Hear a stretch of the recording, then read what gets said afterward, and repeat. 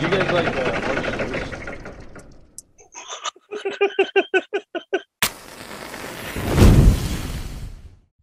All right, what's up, She-Hulkers?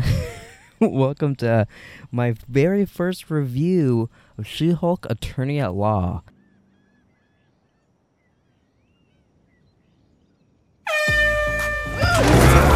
Jeez, what the hell, man? Now, I do gotta apologize right in the beginning. I am recording this audio in my backyard, for reasons I don't want to get into.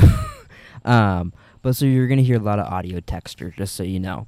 So this was mainly like a flashback episode, just giving us the origin of She-Hulk, which I kind of figured the first episode would be that. I didn't think it would be the entire episode, and at first I thought I wasn't gonna like that, but then I ended up actually really thinking it was pretty enjoyable. We got a lot of things. I want to get this out of the way before I forget about it. We got some interesting stuff about Bruce / the Hulk, or Smart Hulk, whatever you want to call him.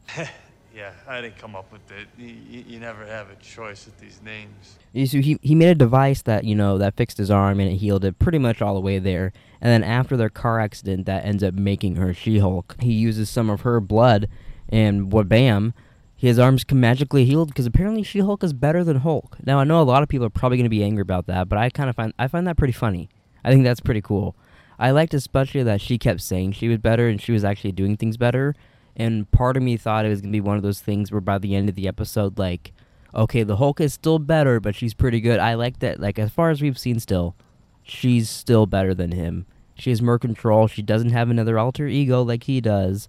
Wait, you're still Jen? And I kind of like that. And I like that, like, they had that little clap battle when they fought. I do gotta say, about the CGI, is, for one, I don't know, She-Hulk's hair is different than she is as Jen Walters, which is kind of weird. It's just strange to me, and I think the hair is a big part of it, but I think it's just Mark Ruffalo and the Hulk is just so lived in and just so perfect that it makes that not look as good. But that being said, though, it still looks really good. Honestly, like, it's not that bad as people are trying to make it out to be. Now, the fourth wall breaking, we only got like 2 moments of it really this episode. I'm sure we'll get a lot more of it as we go on. As of just the little snippets that we got, I really enjoyed, and I think this could be a really fun show, especially getting more into Hulks. It was really fun just seeing 2 Hulks hang out, talk to each other, fight. Like, it was just cool. I really hope we see a lot more Hulks. Which, that being said, if the ship that was going up to that, or if the ship that made them crash is anything that I think it's gonna be, I think that we'll have some more Hulks. And I think it could lead to some really cool shit.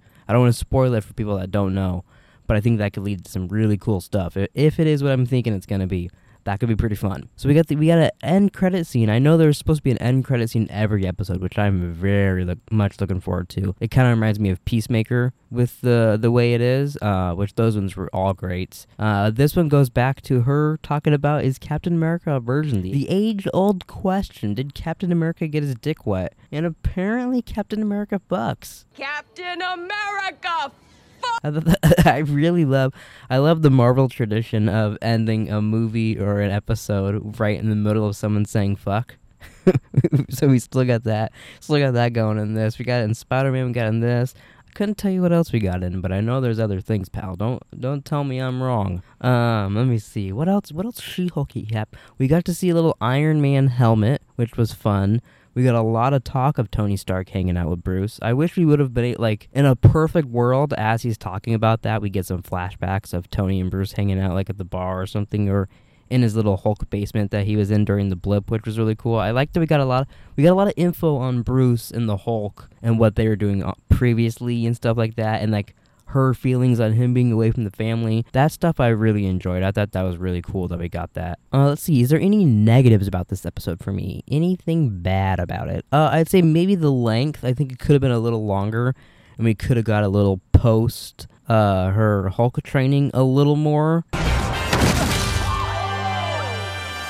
I really enjoyed, too, going back to her being, like, better than the Hulk and all that. I enjoyed when they were talking about the anger moments, and you got to see from a girl's perspective of her controlling her anger and what that would be like with a Hulk body. I thought that was really cool, and I hope we get a lot more moments like that in the show of, like, just seeing what some good Hulk moments are like from a girl's perspective will be really interesting. All right, well, now that I'm done talking about She-Hulk, I'm going to plug this SD card into my computer and then probably go to bed because it's pretty late, and I'll edit this in the morning. But you don't care about that part. You're already watching the video, so this is all done. This is the past for you, darling. All right, well, I will see you guys for episode 2 of She-Hulk, or if you watch another video, leave me your comments down below. Leave me your thoughts on She-Hulk. If you have any theories on where the series is going to go, maybe how you think Daredevil is going to be introduced. I think I'm really excited to see where that goes. Supposedly he's supposed to be a little lighter and fun in this show, which will be interesting because we've seen him be pretty fucking dark. So yeah, I don't know what that's going to be like, but I'm excited to see where that goes.